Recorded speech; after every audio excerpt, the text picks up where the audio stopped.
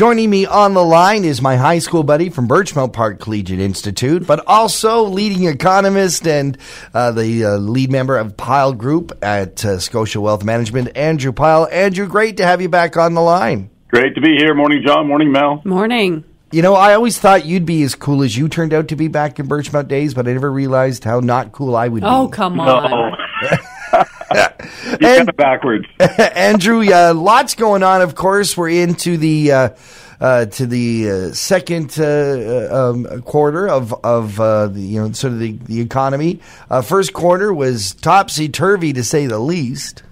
It was, it was a quarter we always say a lot of investors probably would like to forget. A quarter that looked really good out of the starting gates, John, in terms of the equity markets, and then of course we had that plunge.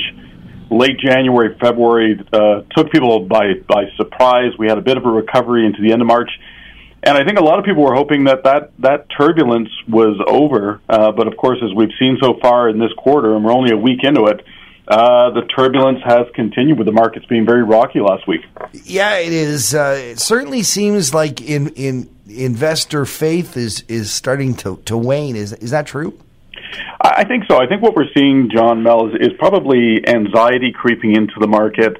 This is a market rally that is long in the tooth. We're more than 9 years since the last time we had a major pullback in the markets. And so this cycle is old, and people are anticipating, okay, well, when does the market nosedive again? Like, when is this rally going to be over? So I think the anxiety is creeping in because people are anticipating that the end is probably around the corner. And, of course, we have a lot of policy uncertainty coming out of Washington with respect to trade, the potential for trade wars between the U.S. and China.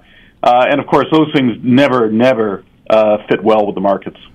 What do you say to folks who aren't necessarily savvy investors? Let's say that they are folks who have a work plan where they're buying their own company stocks, or they're in mutual funds and that kind of things, where they're seeing some money that they've been putting away, hopefully as a savings, start to crash.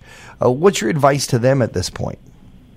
Well, I think it really depends on how old those individuals are, John, and where are they in their career, where are they in their retirement savings plan. So obviously, for younger Canadians out there that are quite a ways away from retirement, the advice is still to maintain a long-term view to the markets. In other words, volatility is always going to happen. We're always going to see the markets going up and down.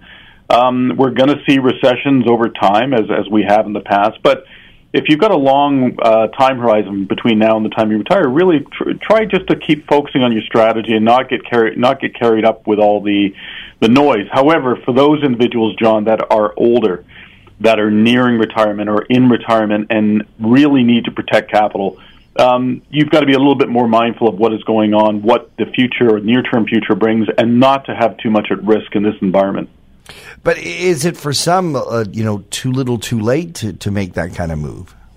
It really depends. I've seen individuals that have had a very appropriate strategy, John, all the way through their lives, are now retired and they have no worries. And I see individuals that started late and now have perhaps inappropriate strategies and, could stand to lose a lot if the markets were to pull back significantly. And, think back to 2008. So when we talk to Canadians about, well, what would a big correction look like?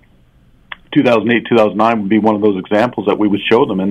And you can lose a lot of capital in your portfolio if you're not taking appropriate actions today. Wow, it sounds like there's a lot of advice to be out there. If folks want some help with what they're doing, some advice, I know that you have some amazing webinars on your website.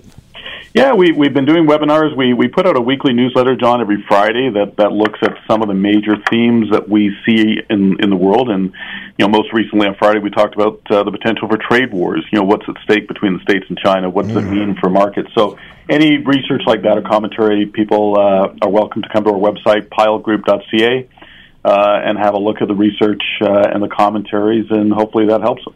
Andrew Pyle from Pyle Group, thank you so much for joining us on Talk to the Town. My pleasure, John. Mel, you guys have a great week.